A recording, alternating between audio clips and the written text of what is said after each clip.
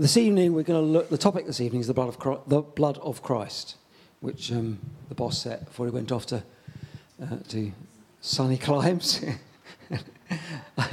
You don't know Laurie, our rector's on sabbatical. He's currently in South Africa. We love him dearly and we want to have a great time, but he keeps sending pictures of sunny beaches and lovely meals they've had and pictures of lions and safari parks. It's like, leave it alone. It's freezing here. We're straight. Okay, I'm now one short. Okay. But before he went, he put the plan together for this term, and so this evening's talk is about the blood of Christ. And I'm going to so I know you're kind to me and you love me, but let's be honest, you don't really come to hear me talk. We come for worship. Amen? That's what Encounter's about. Who said amen? Who else said amen very confidently? Someone? Oh, thank you, Kathy. And so the geography, what we plan to do, I'm going to talk through a bit of Hebrews 9 and 10, right? I know where it's going to land. I know where it's going to start. I don't quite know how far it will go in the middle. Where the writer of the Hebrews talks quite a lot about significance of the blood of Christ using the picture of the Old Testament sacrificial system. And then we'll take communion together, because that's the thing that we do, to declare victory, to declare and enforce the victory of Jesus. And we'll do that in the way we normally do. Bread and wine. I'll do a sort of Anglican consecration prayer for that. But we'll do it fairly simply. Is that okay? And then we'll continue in worship after that. Does that make sense? That'll be part of our worship. So that's the shape of this evening. As always, if you have words or pictures that the Lord gives you for somebody else, just go and share it with them at an appropriate time. If you have words and pictures you think are for everybody, it's probably best you come and tag either me or Di, and we'll sort of share it or weigh it. Make sense? With that preamble, let's just be quiet for a moment and come into Father's presence and just ask the Lord God to be manifestly present in our thinking, in our worship, and in our response to his word.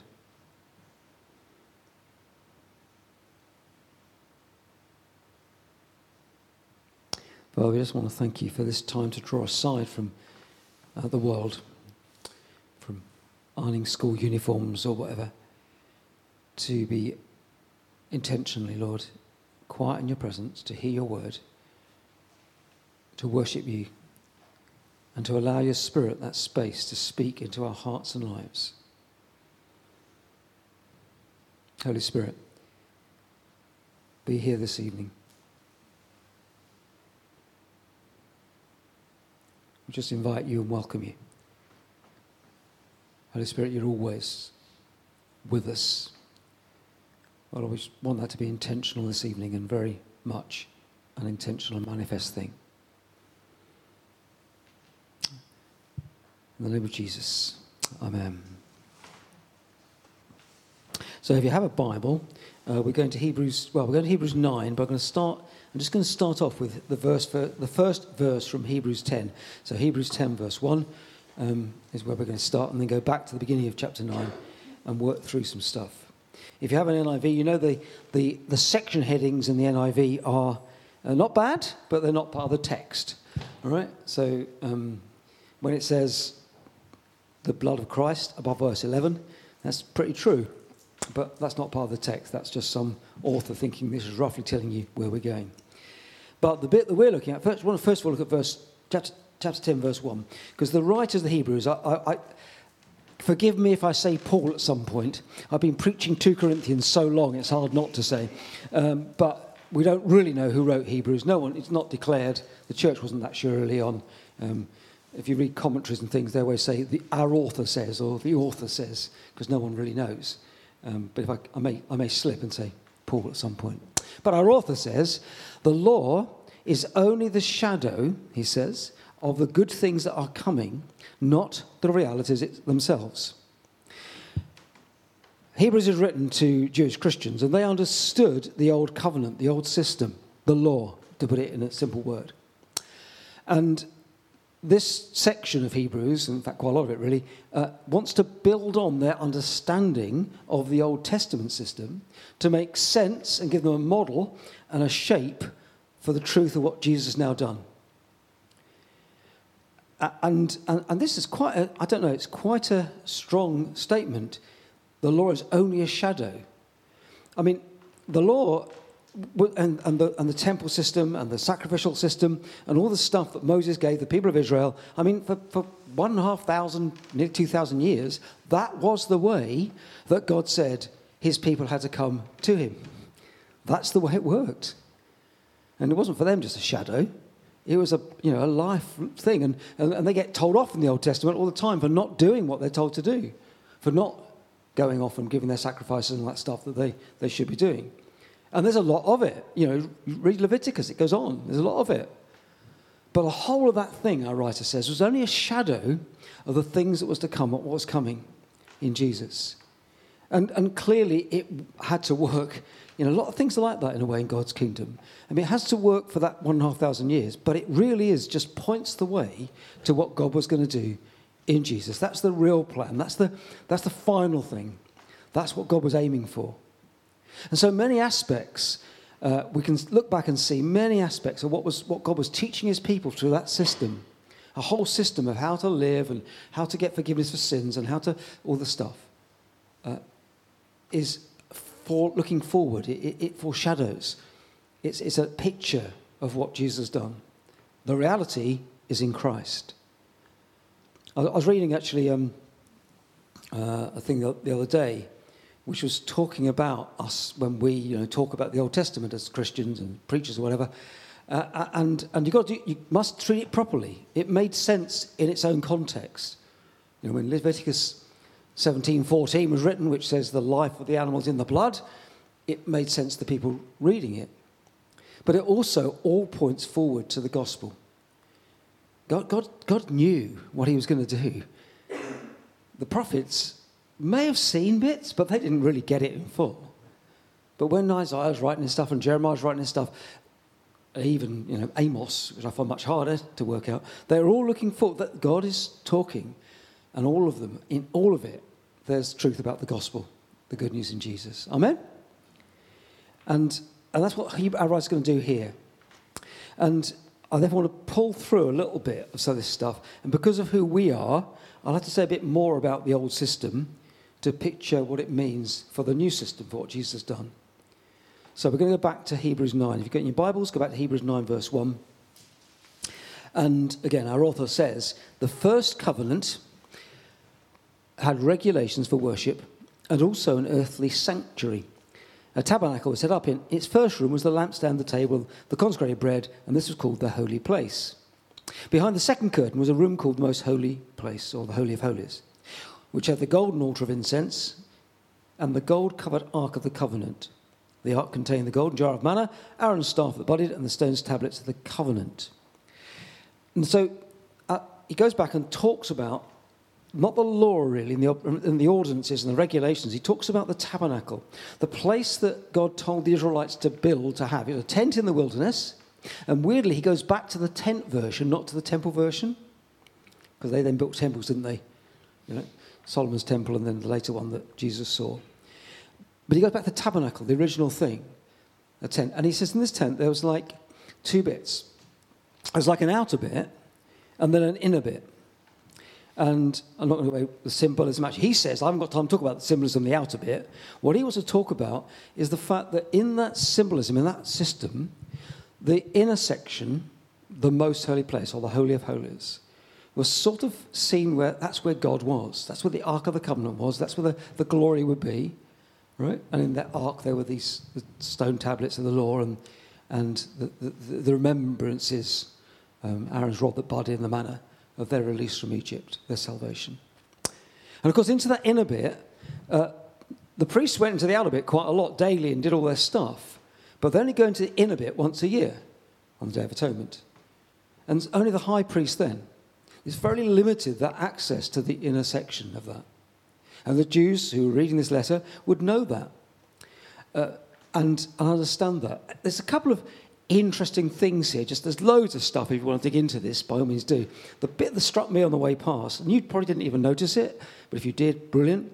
Because he says, behind the second curtain, verse 3, was a room called the Most Holy Place, which had the golden altar of incense, which it didn't, actually. Any of you reading this would, in English, would think, whoa, what do you mean? No, the altar of incense is in the outer bit. And there's a lot of scholarly argument about this. And our versions looks like he's saying it was in the inner bit, yeah? But actually, reading Exodus, it was definitely in the outer bit. However, it was right next to the inner bit. And the idea was the incense you offered, the smoke and that smelly stuff, would like propagate, is that the right word for it? Drift into the holy place, into the holy bit, the Holy of Holies, the most holy place. And you can, the commentators say that the Greek is not well interpreted. It's better to say that it was by it, or it has it. The holy place, most holy place, has the altar of incense. It doesn't say it's in it, it's part of it. And incense, of course, is a weird thing, isn't it? I mean, some churches still do that, I know.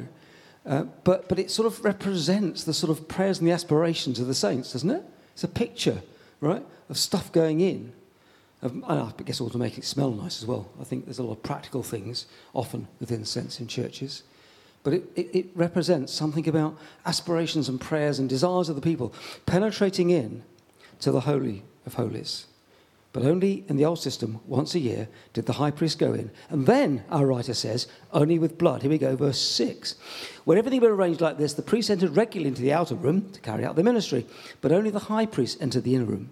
And that only once a year, and never without blood, which he offered for himself and for the sins the people had committed in ignorance. Never without blood, because nothing in the old system, whenever there's a forgiveness, whenever there's a sin, whenever there has to be someone forgiven, whenever it comes to the point of view of people saying, I'm sorry, or doing something wrong, it always has to be by blood. There's always bloodshed. It's blood of animals, and that's why I just quoted a minute ago, it's in Leviticus 17:14, is it? Don't worry, Paul, don't look it up. Where God says the life, the soul of the animal is in the blood. There's something symbolic about that. And the blood that the high priest sheds when he goes into the inner, he first of all to sacrifice his own sin. The idea is that if you know you've sinned in the old covenant, then you can offer a sacrifice for it. Right? And that sort of covers it. If you've just done something, broken the law somehow or other, you've become unclean by touching a dead body or whatever, then you can offer an appropriate sacrifice. But the high priest goes into the inner sanctum, that once a year, he offers a sacrifice for the sins the people have committed in ignorance. Right? Covering out other stuff. Verse 8, the Holy Spirit was showing by this that the way into the most holy place had not yet been disclosed as long as the first tabernacle was standing. This is an illustration for the present time, indicating that the gifts and sacrifice being offered were not able to clear the conscience of the worshipper. They are only a matter of food and drink and various ceremonial washings, external regulations applying until the time of the new order. And what our author is saying here is that, okay, there were rules and obligations and then there were sacrifices marked up for what you had to do. But these things only cleanse the external. If you disobey the laws of Moses and done some stuff wrong, then there's an appropriate sacrifice. There's two conflicting things here, I think. One is that there has to be a life given. There has to be bloodshed in the old system to forgive sins. And he's going to make a lot of that, of course. I don't know if I fully understand all this. All I know is that's the way the book put it out. There's loads of things I don't fully understand. There's loads of stuff in the cosmos I don't fully understand. Blow it. I quoted this morning at the Beacon about, if you drop things, things fall. If you choose to be a Christian, you will suffer. It's like, seems to be the way stuff is. And I can write some good equations down for gravity, but I don't think I fully understand it. I can write the tensor calculus for general relativity, but it's difficult stuff. And that's really, really obvious physical stuff that we all know about. And we're trying to understand the laws of the cosmos in a spiritual sense. I don't think anyone can understand those. People, theologians try and make theories, bless them. But there are always going to be approximations, amen? There are always going to be, from our understanding, we see. And our writer here is trying to give us a model to get some aspect of it, to get some understanding of how significant the death of Jesus was and how the blood of Christ covers all our sin. And of course, it's not, in a sense, technically the blood, it's the life that's given for the blood. Even in the Old Testament, it's the blood that gets thrown around, but it's technically the fact that life has been given, in that case, an animal life. And so our writer here is saying, look, in the Old Covenant, these sacrifices, there had to be blood to cover it, but it's quite clear they weren't sufficient. They covered the ceremonial stuff, but not the conscience, not the real problem of the barrier between us and God, between sin. And the Old Covenant shows that by this separation where the Holy of Holies is a very special place that only one person could enter and only once a year with lots of things. On the Old Covenant, that's the way it was. But he wants to talk about the blood of Jesus. So he goes on, verse 11, and says, so comparing with that, when Christ came as high priest of good things that are already here, or maybe that are to come, the word can interpret both ways. Jesus has come as the high priest of the new system. We've got access into God's presence through his death on the cross and his resurrection, and that has come. Amen? But that is also about to come. It's not only here, it's coming. If you read the versions here, you'll find some versions go, I think the NIV's got a footnote, hasn't it? That are already here, bottom, or are to come, right? Yep. The truth, what Jesus has done by dying on the cross, the blood of Christ covers all our sins. It has come. I am forgiven. It is, whoosh, done. But it is coming, because I won't fully enter into the truth of that until heaven, until Jesus comes again, or I go to heaven. Hopefully closer for me than some of you guys, but that's what it'll be for. It's not consummated, it's not complete, but it is done and finished. We're always in the gospel, always in that now but not quite thing, where it's absolutely done, but it's still about to be finalized and finished. Anyway, he went through the greater and more perfect tabernacle that is not man-made. That is to say, not part of this creation. That blows my mind, by the way, in a way. Not part of this creation. The biblical authors did not have a very good cosmology. They didn't really understand about how huge. They had no idea that there's 10,000 million stars in our galaxy and 10,000 million galaxies. They had no idea about the sheer scale of creation. They had no idea, really. They had a very limited view of that. But they know the truth, and the Holy Spirit speaks it. The place Jesus went into, heaven if you like, use our word for it, is not part of this creation. It is a part of God's creation, but not part of this creation. The region, the experience, whatever it is, I haven't really got words for it, where the Holy Spirit and my spirit and Jesus work together, is not part of this creation. We've got lots of words for it. We call it heaven or spiritual. Now, it interacts. Oh, absolutely. This creation is amazing, and it's always got pictures, like where the law was like a shadow of the things that are to come. Everything that's true in the spiritual is true in the natural. The natural is made by God. It's the same God. But Jesus doesn't enter like my grandma really thought that heaven was like up the clouds somewhere. You know, if you had a fast enough plane, you could get to it. It was up there somewhere. And I'm sure, actually, quite a lot of people who wrote this stuff sort of had that cosmology. Right? Genesis certainly has the water under the earth and stuff, doesn't it? But they get the truth that it's not part of this creation. And Jesus enters that spiritual place. The tabernacle not made by hands. It still has a Holy of Holies. You see, the shadow of the things to come is built to an instruction that God gives to be a model or a picture of reality. The reality isn't the tent in the desert. The reality is heaven. But God gives us a picture of it, right? Because we need pictures. We need models. Because we can't deal with it, in a sense, absolutely. We have, blessed Jesus, all those parables he tells, they're all to make a point, aren't they? Yeah? Fantastic way of teaching in lots of ways. Jesus enters heaven, the spiritual realm, and that is where God's presence is. Now, the Holy of Holies, the Jews had this idea that's where God lived, and clearly we think that's quite limited, but for them that was the place where the high priest went in and, once a year and had this experience of God, and they had the cherubim on the ark and all that stuff.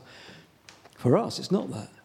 For us, we enter in to the Holy of Holies, but it's a tabernacle, not a part of this creation. This world is not my home, that old song used to sing. I'm just a passing through. There's something we don't often, I think, quite get the depth of what Jesus has done by making us alive spiritually. How much our life is hidden with Christ. How we're alive in the spiritual realm. How that is where our real life is and lies. But of course, our real life's here as well. And the two work together at the moment. Jesus isn't, though. Jesus bodily was here, amen, but he goes in to that tabernacle, that Holy of Holies. That's where his presence really now is. And that's where we commune with him. We have access to that through his blood. The high priest goes into the Holy of Holies with the blood of goats and ash and stuff. We have access through the blood of Christ. There are, Laurie's, I remember not long ago talking about the 13 models of the atonement, of why is it that Jesus had to die? Why did Jesus have to die for our sins? And there's apparently 13 things that theologians teach about ways you might explain it. Tell you what, I have no idea. It's just the truth, right? It's just the truth. And we've got models that might make sense of it. God says, this model is, there's no forgiveness without the law. If you've done something wrong, there has to be a life. If you've something that deserves death, and all sin deserves death, the wages of sin is death. If you've done something wrong and deserves death, there's got to be a death. You kill the animal, throw the blood around, and that's the Old Testament way, right? And for Jews who understood that, that's a good model of why Jesus had to die. Jesus dies as the perfect sacrifice. But if you really ask me, I don't fully get why it has to be like that. Why does something have to die, God? Why can't you do it any other way? I don't know. All I know is that's what the truth says. That's what the truth says. And by God, by Jesus, I'm so glad that it works. I don't need to know how gravity works to jump off things. Amen? I don't need to understand fully how water goes down a plug hole, and I don't. The equations for fluid dynamics are really, really messy, but I can still empty my bath out by pulling a plug out. Right? Yeah? I don't fully understand. I really don't. Why Jesus had to die. And how it works. I just know it does. I just know for a certainty that it's his death on the cross and his blood shed, his life given, which does it. Now look, there's this verse, oh my word, verse 14. How much more then? How have we got on the screen? Yeah, go forward a bit. I can go on forever here, and probably will. He did not enter by means of blood of goats and calves. He entered the most holy place once for all by his own blood, having obtained eternal redemption. The blood of goats and bulls and ashes of a heifer, sprinkled on those who are ceremonially unclean, to sanctify them, so they are outwardly clean. How much more, verse 14, will the blood of Christ, who through the eternal Spirit, as a spiritual sacrifice, I mean, he was a physical sacrifice too, he died on the cross, for goodness sake, through the eternal Spirit, offered himself, his sacrifice is a self-giving, obedient sacrifice. The cows and the goats that the priests killed had no choice in the matter. There's some evidence they were stunned first before their throats were cut, which is nice. But they may have been unconscious, but even so, they had no choice. Jesus' sacrifice is a self-chosen thing. He chooses to go in obedience to the Father, yeah? Through the Spirit, offered himself unblemished. Jesus is the unblemished one. There is no sin in him. When he talks about in the garden, the enemy coming, he says he has no hold on me because Jesus is uniquely amongst people without sin. He has no need to die for himself. He doesn't have to offer a sacrifice for himself and then for the people. His sacrifice of himself is for the people. He has a right to enter. There's no high priest going in has to sacrifice something for himself and then for the sins of the people. Would you get it? But our writer says, no, Jesus is not like that. His sacrifice of himself is just for the people because he can go in. How much more will that, verse 14, cleanse our consciences from acts that lead to death so that we may serve the living God. And he ties together those two things. We need to be forgiven and have our conscience. You know, I am the same at times. I sometimes feel, oh my word, I'm just such a failure. Laurie's phrase is dirty, rotten sinner, isn't it? But I do shower regularly, so I'm just a rotten sinner. All right? But I'm not. I really am not. My conscience should be clear. When I feel like, you know, oh, I'm just awful, that is not Holy Spirit speaking, is it? Is it? That's the enemy sometimes does that. Makes you feel generally like useless. But it's not what... No, because my conscience is clear, because it's covered by Jesus' blood. His blood just covers it.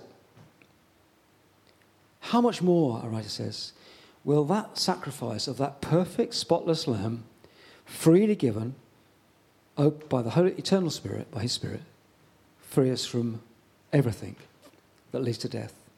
So that, not so that we can sit around saying, hey, it's cool being a Christian, but so that we can serve the living God. Did I get that right?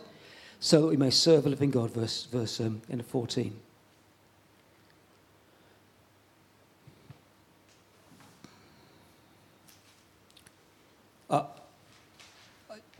Hebrews is quite dense in a way, and it will pay. I say this quite regularly. I do these things, and I know very well it's not likely to happen. But if you do get a chance to go home and read through chapter 9 in detail again, you'll find a lot more stuff there. I could go through the rest of it. I'm going to jump though to where I want to land, which is chapter 10, verse 19. And let me just summarise it again. They're models to try and make you understand how important, how complete and how final what Jesus did on the cross was. And when we talk about the blood of Christ, we're talking not physically about the blood, but about the life he gave. About the fact that he offered himself as a lamb without blemish. And he offered it willingly, obediently. And that he's gone through and he's got a place for us, and he's now in that tabernacle not made of hands in heaven. And all the promises that he gave to us about, I will not leave you as orphans, I'll come to you, I'll live with you, all are true in that. And there's our whole confidence in that. Whether or not Chris Clare understands it, it's just the truth. And we're there. But I want to just land on this paragraph in chapter 10. Because the writer sort of moves away a bit in the end from the pure theology of it. And he says this, verse 19. Therefore, brothers, always in the New Testament, if it says brothers, it means brothers and sisters. Don't get hung up by the male language here. Greek doesn't really have that, actually, just has to have one or the other. Therefore, brothers and sisters, since we have confidence to enter the most holy place by the blood of Jesus, we, by a new and living way, opened for us through the curtain that is his body. Again, he's picturing this thing between the holy place and the most holy place was a curtain. Of course, in the temple, there was a curtain like that. Did you know, by the way, in the second temple, so the first temple is the one Solomon built, or David and Solomon did it. And in that one, apparently the ark was still there, in the Holy of Holies. And it had in it the tablets, apparently, still. There's a lot. We're getting terribly close to films here, and Raiders of the Lost Crusade and Raiders of the Lost Ark. That's right, yeah. But the second temple, the one that Jesus knew, the one that Herod built, the Holy of Holies was empty. There was just a stone plinth inside, apparently, in the Holy of Holies there. Right. By that point, it had been lost or got rid of or whatever, somewhere in Babylon probably. Anyway, that's by the by. Had I gone to this? Therefore, enter the most holy place, blood of Jesus. Okay, we get to our most holy place through the curtain is the most holy place. not of this creation. That place where we are spiritual beings, alive with God, where we are just in that presence. And part of me, that's really where I am. And times, I guess, partly why sometimes I can encounter are really good. Because it's times like that when I can almost forget the pain in my foot where a slab of wood fell on it on yesterday. You know what I mean? And I just know that I love God and he loves me. And there's security there. And I guess, humanly speaking, that's partly why sometimes we just almost seek out those worship experiences, because that's when we're sort of, that's what happens in heaven. It's worship, isn't it? Right? I think it'll be sort of timeless, I think, but and sometimes it is timeless. Sometimes you sort of feel yourself lost in that sense of adoration. Am I getting... Get back to the text, Chris. Get back to the text. Good boy. Through a new way, by the God. And that is his body. Because it's all about Jesus giving of himself, his sacrifice on the cross. And since we have a great high priest, that's Jesus, over the house of God, let us draw near. Here we go. So let us, because of this stuff, our writer then says, let us draw near to God. And I just love that, because it's like this, it's done and it's still happening, okay? We've got full access to this holy place, but he still says, let's draw near, right? Now, it's like confusing. I don't think I can be any closer to God than I am. I can't be more forgiven than I am. I cannot be more full of the Holy Spirit in a way than I am, but let's draw near with God. Let's ask the Holy Spirit to fill us. Do you get it? It's both there and not there. There's an element of us still having to push in. Draw near with faith. We use those words in communion all the time. Draw near with faith, because it's only faith in his blood that makes it work. But there's an element of having to be willing to draw near. And because of what he's done for us, we can, but we're encouraged to draw near with a sincere heart. Amen. In full assurance of faith, having a heart sprinkled to cleanse us from a guilty conscience, and having our bodies washed with pure water. I'm sure that talks a bit about baptism and the fact that we've come to a commitment to follow Jesus. Our consciences are sprinkled with blood and our bodies with pure water. We make that statement with our bodies that we want to follow Jesus, and as we commit to following him and accept him as Lord, we receive that forgiveness. And let's consider, verse 23, let's hold unswervingly to the hope we profess. For he who promises faithful, and again, our writer is being aware that there is a risk of not holding unswervingly to the promises. That the enemy is at work in the world and will drag us away if we can. And let's consider, verse 24, how we may spur one another on towards love and good deeds. Let's consider how we can, because it's together. And here, we need to encourage each other. Let us not give up meeting together, as some are in the habit of doing. But let's encourage one another. And all the more, as you see the day approaching, the day when Jesus will come again, and then there will be absolute clarity. It will be here. It won't be coming. It will become. It has come, but it is coming. But there'll come a day when it's done. He goes on, by the way, to issue some warnings about taking it lightly. And he goes on to do that because he's aware what an amazing thing God has done in sending his son to die for us.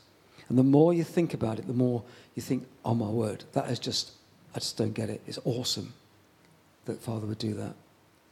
And it's in that context of what a great salvation can be offered to us that we take it seriously. We don't treat it lightly at all. And guys, you're here tonight. I'm talking to the converted. I know the preaching to the converted because you're here, because you take it seriously. The blood of Jesus gives us access to his presence.